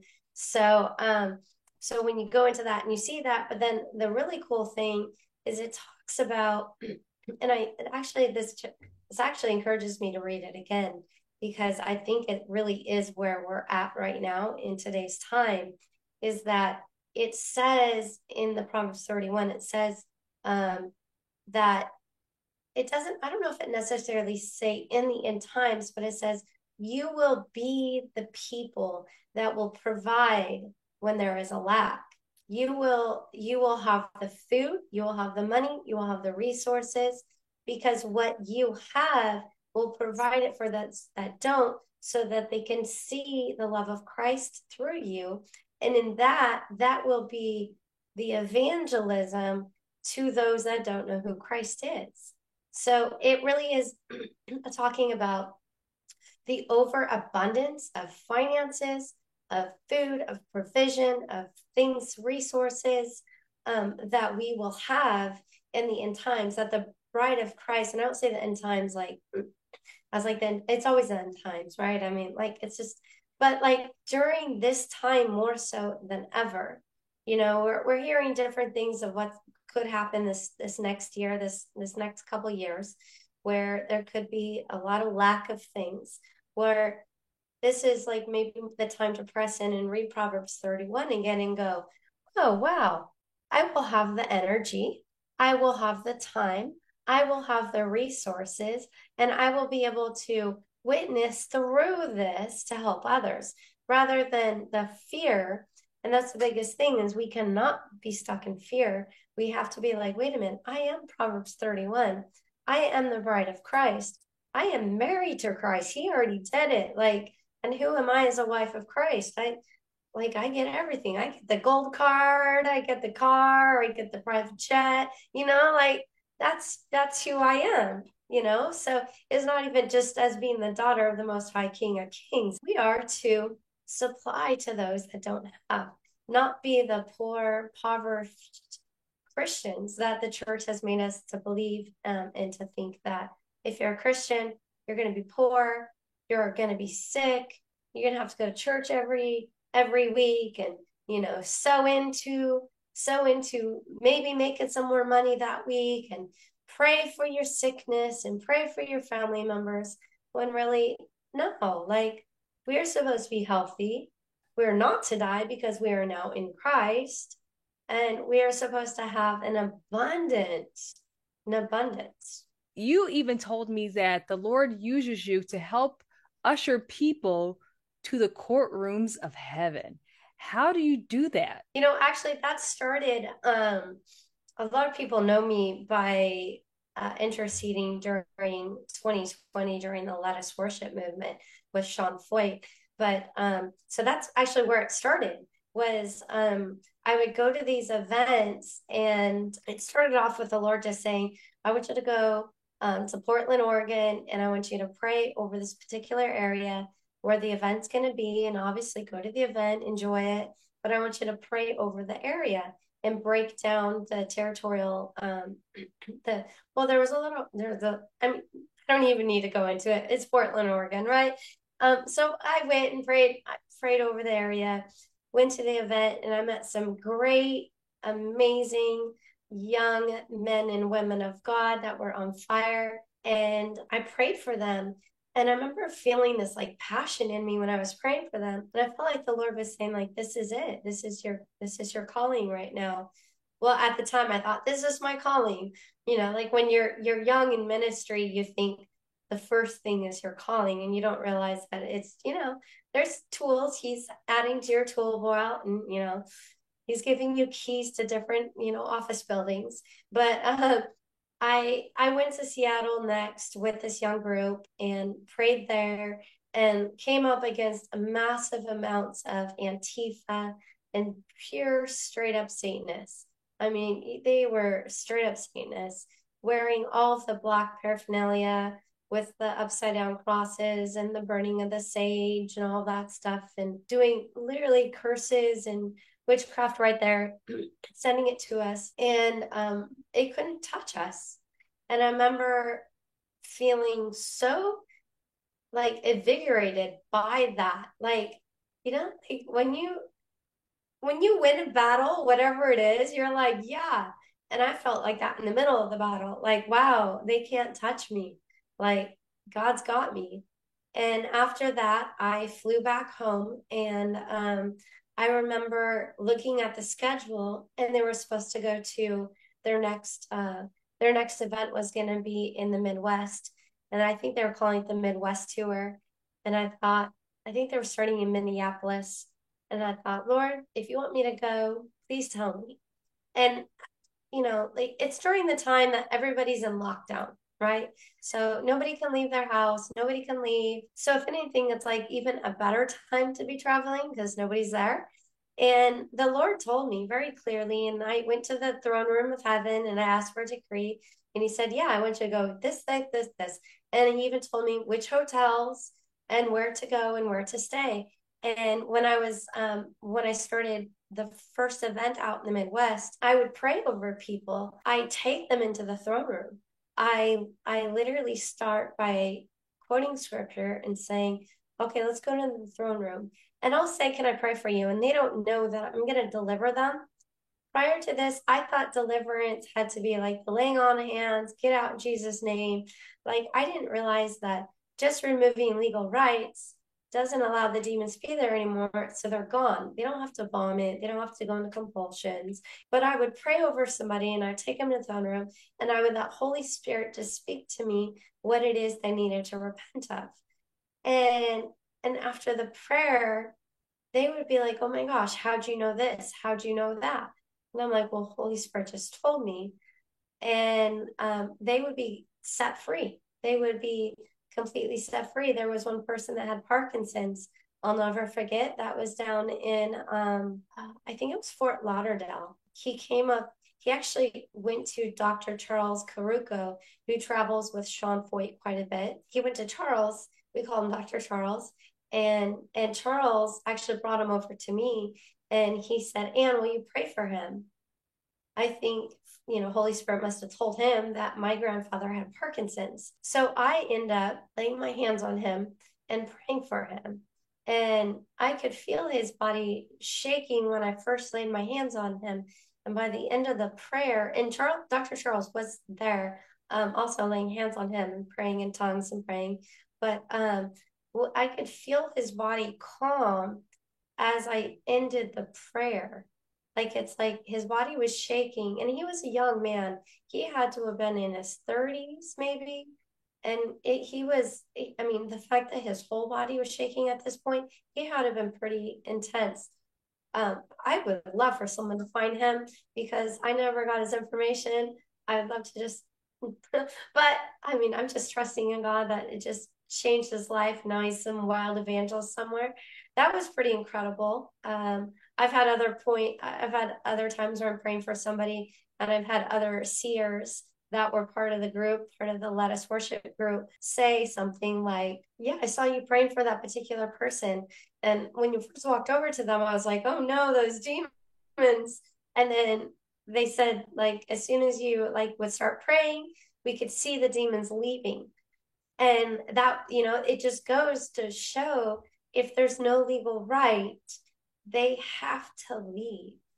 They have to leave. Now, if they come back, it's because there is a legal right. Now they can still, but sometimes we have a soul fragment from past trauma that's holding on to that legal right that allows for that demon to come back in. And then we have to go deeper. Hey, who in me is allowing this right now? But other than that, it's like we can just pray in the throne room before God and say, God, this is what you created me to be. You didn't create me to be sick. You didn't create me to be in poverty. You didn't create me to be going through all these divorces. You didn't create my kids to be sick, whatever it might be. And to like throw that in his face or, give it to him. It says it in his word, remind me, right? Remind me. So remind God and say, God, this is who I am before the foundations of the world. This is who I am. This is who you created me to be. So now let's do something, Lord. You and I, let's do something. Let's let your angels go to work. Amen. And you even mentioned one time that you guys prayed for someone's leg to grow back who was an amputee. Yes, that was incredible. That was in the Florida area too. I can't remember. We went to 3 different places in Florida during that time in 2020. A man was in a wheelchair. He was a homeless man. And so he had his wheelchair and he had like his bags on the back of his wheelchair. And he was watching the concert from afar, but the concert was down on the grass. So I don't think he could have really easily been able to get down there, but he was watching it. It's so funny because my friend and I, we we would have fun with like, oh, let's go pray for that person. Let's go pray for that person. And she was a super strong seer. And I wasn't so much, I was more of like discerning or the knowing at the time. I would see in visions. I wasn't like what I am now. And she would say, let's go pray for this person, that person, or you pray for that person, I'll pray for that. We would have fun doing it. Just a young Gen Zer, just I love her. And she pointed to him and she said, let's pray for him. Let's go pray for his leg to grow out. I've prayed for somebody else's leg to grow out and it grew out. Let's go do it. Just no fear, no, just all love. Just like, let's go do it. And I'm like, okay, let's do it. So we run over to him and we're like, can we pray for you? We might have started with some small talk first, and then we asked if we could pray for him. And he was like, okay, yeah, you can pray for me. And he had like this huge cross, and the cross kind of was like one of those layered crosses, but it was really big on his chest. And he said he was a military veteran. And not only was a veteran, but he had lost his leg because of a shooting in his neighborhood, like some sort of a gang shooting. And it was a retaliation. Somehow he got in between. And so we're like, okay, well, let's pray for it to grow back. Do you want it to grow back? And he was like, yeah. But you could tell like he didn't really believe. So we're praying. I do. So she tells me, you start. You take him in the throne room, you break off all of it, and then let's just pray for the power, just slam into him, and he will grow this leg back. So I do it. I start praying, and then we start praying together because I finished that repentance. And his leg, so it was cut off at the knee, or maybe it was cut off before the knee. So it was like right where the thigh is. I know there's a name for that bone, but it was cut off right there. And all of a sudden it just starts like bouncing. It's like bouncing. His leg is bouncing, bouncing, bouncing, and it's moving. And I'm like opening my eyes and I'm like, what is going? It is growing out. It's growing, and you can see in the spiritual realm, it's actually like you could see the like moving, and it's moving and it's bouncing, and you could tell he's like, oh my god, oh my god, oh my god, like that, and he's like grabbing his his uh his wheelchair, and she's like, praise God, let's keep praying, let's keep, this is awesome. She's so excited, we're all excited, and all of a sudden he wheels back and he moves the wheelchair back, and he's like, I gotta go pee, I gotta go to the bathroom. And he just like he was a pro at that wheelchair because he went woo, woo, woo, and he just went rushing towards the bathrooms. And I looked at her and I was like, what just happened? It was growing out. And she's like, it was growing out. And she has tears going down her eyes. And she's like, some people just get afraid. And I'm like, afraid of what? I didn't understand because I didn't really understand healing at that point. So she explained to me afterwards because it really bothered me because I'm like, his leg was growing out, it was going to grow out. And she said that some people just all of a sudden will come into the fear of like, what now? My life will change. This will be different. But also I see it in the way that everything that they had believed is now a lie, right? So now all of a sudden their lies that they'd been believing that they could never be healed, those lies now become truths that they can be healed. So it's this like thing within their soul that like, no, I can never be healed, to, oh, it's happening. To face that head on is got to be like boom. It's wild how that works. How long would you say his leg grew out? I would say at least a good 3 or 4 inches. I mean, we were seeing it. It seemed more than that in the spiritual realm. But I think in the physical realm, at least a good 3 or 4 inches. So I wonder how, it'd be interesting to know, like, how was that with his skin, with his leg, when he looked at it later. I mean, maybe that brought him into deeper relationship with the Lord. And it's amazing how you saw it first in the spiritual and then you saw it in the physical. So you saw in the spiritual how it's supposed to be, and then you saw it become manifest in the physical realm. That is wild, actually, now that I hear you say that, because has to happen. Everything has to happen in the spiritual realm first before it gets released into the physical realm. Wow. Wow. Okay. So all this, so your whole ministry, this whole life of you being born again, you said occurred because you completely surrendered to Jesus. You didn't halfway do it. It wasn't a 1 foot in the world, 1 foot in God. You said your life became the way it was. You're able to minister the way you do. You're able to go to the throne room the way you do. You're able to pray for people and they're healed is because you completely surrendered your entire life to Jesus. Could you please touch on that? Oh gosh, I think it is the most important thing that we can do as a believer is to surrender. And I think a lot of times we think that we're surrendering, or there's that I think there's a scripture that's like surrender daily, or some people will say die daily, but it doesn't necessarily mean surrender your flesh as it means your soul, which holds the mind, the will, and the emotions, right? So for me, it was a it was kind of pieces in the beginning where I surrendered my health when I broke my back.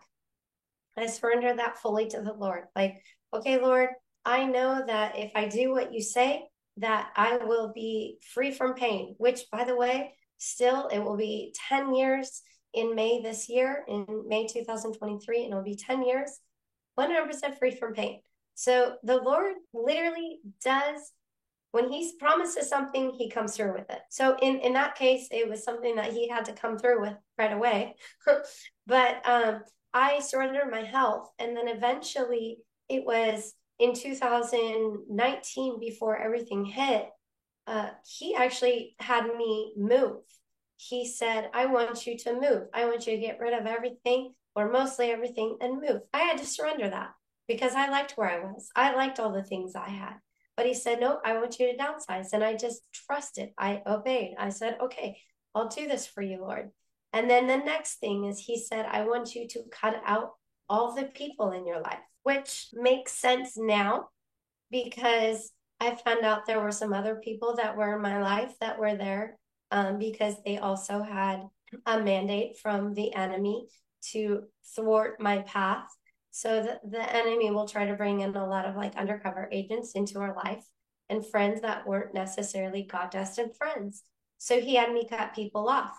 And during this time, I think because the first time when he said, "Do all this and you'll be free from pain," and then, it'd been 3, 4, 5 years, and I'd seen the promises, he had done what he said, that I was able to more easily surrender. So I surrendered the people in my life. I didn't have anybody. I had my mom and my sister. And it was like I literally just surrendered. I just kept surrendering everything to the point where everything's his. The enemy can't take he can take anything away from me, but it's not taking away from me, it's taking away from God. It's taking away from Jesus because it's already in Jesus' hands.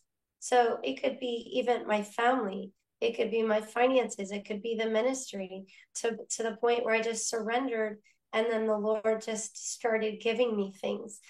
I know it sounds cliche, if that's even a right word for it, but like when your hands are full of things, you can't put anything in it. And if your hands are full of things that God does not have planned for you, and you mix that with what God has planned for you, well, then you could end up destroying what He has planned for you. So there's a huge step in when we obey and fully surrender. I mean, like to the point, and it's not, oh, I would die for anybody or I would die for you, God. There's things in our life that like we have to really go deep down on and think like, what is it that I haven't surrendered? Is it my cup of coffee in the morning? Even that is a surrender. Is it the chapstick I use, the lip gloss I use? Have I surrendered that to the Lord? If they stop making it this next year or tomorrow, am I going to be okay? you know And that matters for coffee drinkers, I'll tell you that much. So, Anne, tell us about your book. You mentioned earlier that you wrote a book about your life and it's called Bali Girl. Do you have it with you or no? I do. Okay. It's And what's it Bali. about? That's the back of it. So it's actually about that journey in 2018. Sorry, 2013 when I broke my back. From right before, a couple months before I broke my back to about a year after. And it's very juicy. If you want like a romance, raw, like true, even though it's a Christian book, and it's a biography. But I mean, I'm truthful about like, one night I might be sleeping with one guy and the next morning I'm praying out to God. Like I'm putting that all out there in that book, in the book that I talk about, and my journey of surrendering during that time, what I surrendered to the Lord, um, in my journey of faith, what I thought was like the big momentous time of my life. And of course, like everything builds on itself. God prepares us for more and more and more. Thank you, Jesus. Amen. Amen. And you have a ministry. Tell us the name of your ministry and what it's about. The name of the ministry is called Advocates of Heaven. And we started it, the co-founder and I, we both started it back in 2021. And it was right after I finished touring with Sean Foyt and the Let Us Worship movement. And the Lord had said, I want you to start teaching people to go into the court of heaven. I want you to start teaching people what it is that you're praying, how others can pray the type of prayers that you pray. And the Lord connected me to Alexandria, and her and I both, she came from a very strong background of courts of heaven. And she immediately was like, okay, let's just write a bunch of prayers, record them so people can just listen to these deliverance prayers and get the deliverance um, with it. So that's how we started off, is with these pre-recorded deliverance prayers from lust, pornography, witchcraft, whatever it might be. We've got a prayer for everything. But then about a year later, we started going more into educating and equipping, mentorshipping the students in the ministry that were spending time with us. And we got deeper with them, teaching them about spiritual senses, how to activate them, how to protect them, how to protect our gifts and our calling. One of the biggest things that I've been teaching lately is realms and the soul, and how the soul is so important in that surrender, because we have parts of us that, like, we try to go on a 2 or 3 day water fast, and we see something, we see a cookie or a cracker on the counter, and we grab it and we eat it, and we're like, oh Lord, I'm so sorry. And then you like beat yourself up over it. Well, it's because a soul fragment, there was something within us that like caused us to like compulsive, like to do that. It's not like it's some crazy demon saying, break your fast. It's just a compulsive, thing within the soul. So I've been teaching and equipping others to heal those parts of us so that we can be fully surrendered and be that light and be that container and that vessel for when the glory does hit, that we can be there and we're not knocked out by the glory, and that we're like, oh my gosh, we're just gonna. I mean, you see that in churches, right? They get knocked down in the glory, they're rolling around the floor. They can't put 3 words together. But like the Lord wants us to be that container in the vessel of the glory, that we can contain it and that we can go out and minister to others. So that's the mission of my ministry. It's been really incredible. I would say probably about 7 months now that we've been meeting on Thursday evenings, and I'm probably going to switch it up. Sometimes we do it on Sundays, and it's just free for all. Anybody come. They have to renounce the kingdom of darkness. That's like key immediately, the first thing that happens on the call. And we've had people log out like, oh, no, she's serious.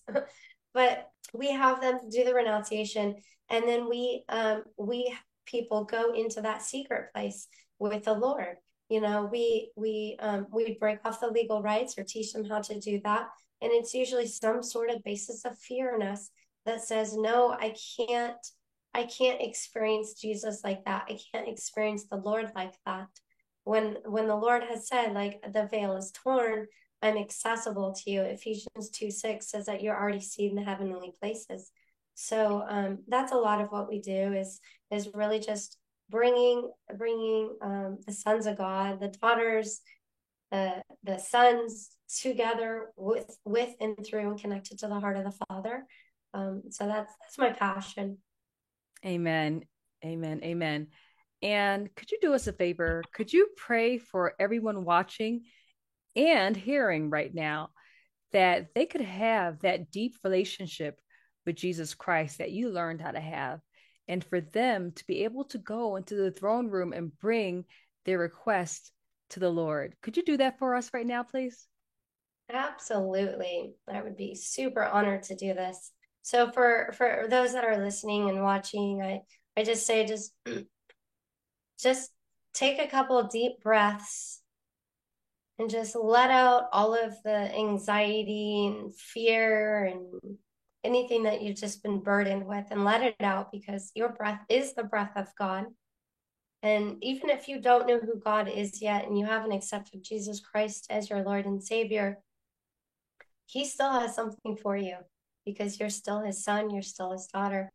So, Father God, right now, I just come before you and I ask, Father, your word says in Hebrews 4:16, as we draw near to the throne of grace, Father, that we will have grace and mercy. So, Father, we draw near to your throne.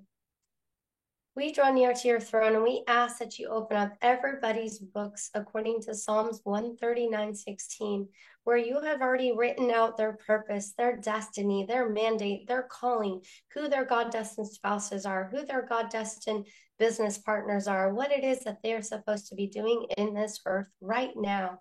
Father God, I ask that you remember that. I ask that you see their names written in the Lamb's Book of Life before the beginning of time, Father.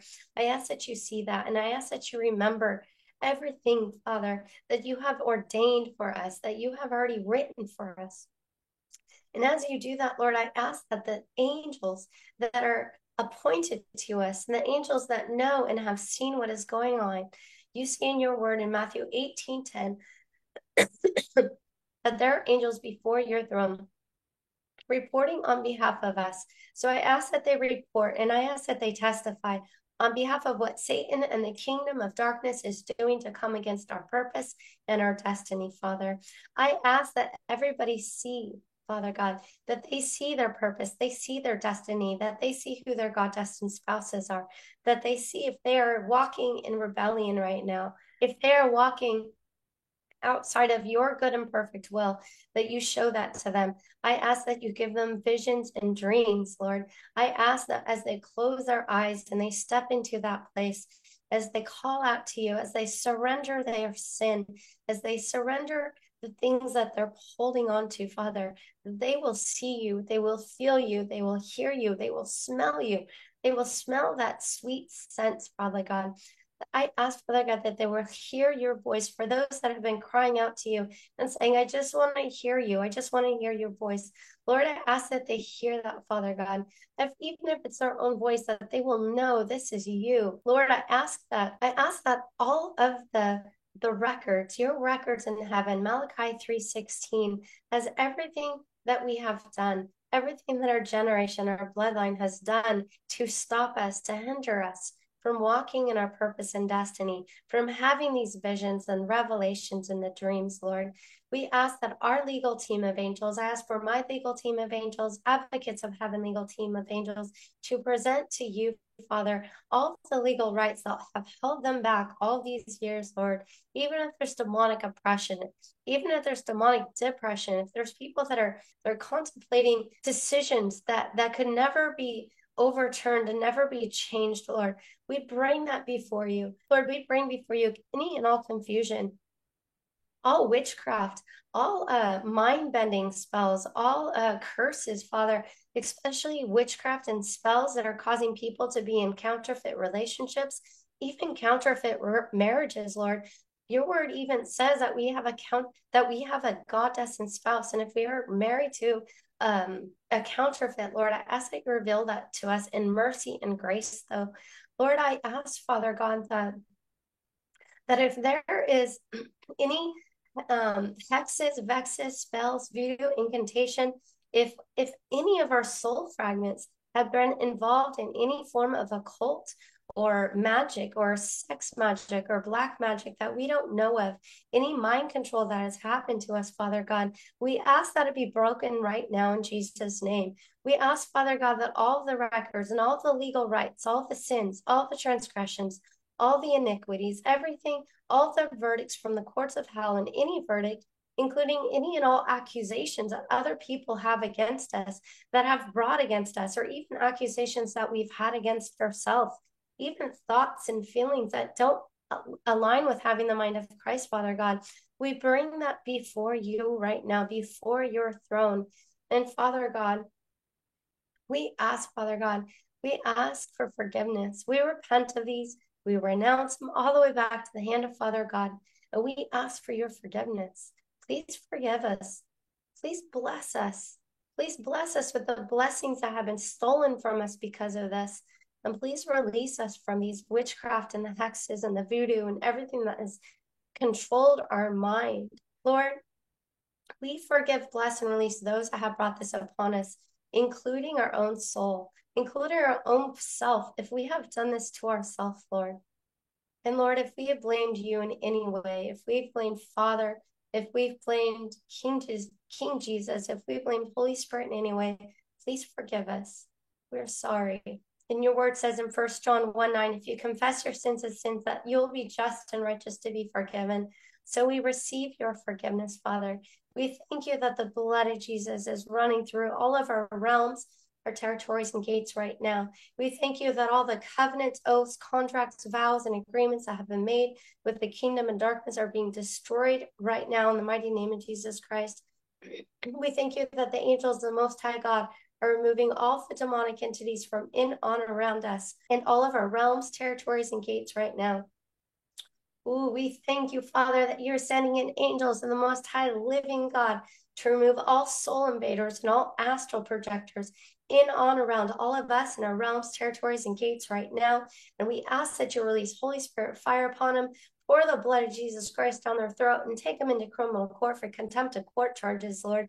They are within the proximity of Jesus Christ. So, Father God, we ask a full judgment be released upon them, but we ask that they also know that what their purpose and destiny is, and that they know the truth. We ask that you deprogram them. We ask that you deprogram all of us and any of our soul fragments from all lies, all trauma, and all of the programming that the enemy has instilled in our life to make us believe things that are not of, to make us turn away from the good and perfect will that God has. We thank you that you're deprogramming us from our body, our soul, and our spirit, from our spiritual DNA, RNA, and from our physical DNA, RNA, epigenetics, chromosomes, and all of our body systems right now, Father God. We thank you that King Jesus is restoring our minds and our thoughts, Father God. We thank you that King Jesus is restoring our hearts. We thank you that angels of the Most High living God are rescuing any of our soul fragments that are in regions of captivity. We thank you, Father, that you are healing them. Your word says in John 1:1-5, that in the beginning the word was with God, and nothing was created without the word and through the word. And Father God, in the beginning, we didn't have soul fragments. We didn't have this trauma. So I ask that you undo all the trauma and all the lies and all the beliefs, Father. We thank you. We ask that if there are any court cases that Satan and the kingdom of darkness tries to reestablish, Father God, we place the fact that they made these contracts under duress, and that these are not legally binding documents, that they are void, they are null and void in your kingdom, God. And we thank you for the healing and the restoration that everybody's receiving right now. We thank you that the sevenfold restitution is being released from heaven right now, according to Matthew 6:10, that your kingdom come, Yahweh, Your will be done, Yahweh, on earth as it is in heaven. And you're releasing that. You're releasing healing through people's bodies right now, especially anybody with, I don't know, right now, I just got Down syndrome. Lord, I thank you that you're healing Down syndrome. I thank you that you're healing Parkinson's disease. Even for people that have it in their bloodline and they don't have it, they haven't experienced it, that they're being healed right now in the mighty name of Jesus Christ. I thank you that you're opening eyes, that you're opening the spiritual eyes, that you're opening up all the spiritual senses, the eyes, the ears. You're opening up their sense of smell so they can smell with the discernment. They can taste and they can touch in the spiritual realm. I thank you, Father, that you're going to take them into new realms and new dimensions only through you and only through King Jesus, because Jesus is the door and he's the pathway. And for those, Father God, right now that just listened to this prayer and they hadn't received King Jesus into their heart as full Lord and Savior, that he is the Lord over their heart, Lord. I think that they're calling out to you right now and they're saying, Lord, I want you to be Lord. I want you to rule over my life so that I can then place the dominion and the authority that the kingdom of God has into this earth, and that you're going to use me as a vessel, that you're going to fill me with light, and that you're going to help me help others transform this kingdom and the kingdom that God has already established before the beginning of time. And we thank you, Father. We thank you that you're doing that right now. We thank you that you're healing people's, I'm seeing legs, I'm seeing like calves, maybe Achilles. I thank you, Father God, right now that you're just releasing your healing, that the angels are releasing healing right now. People are feeling the Holy Spirit. They are feeling the fire of God right now.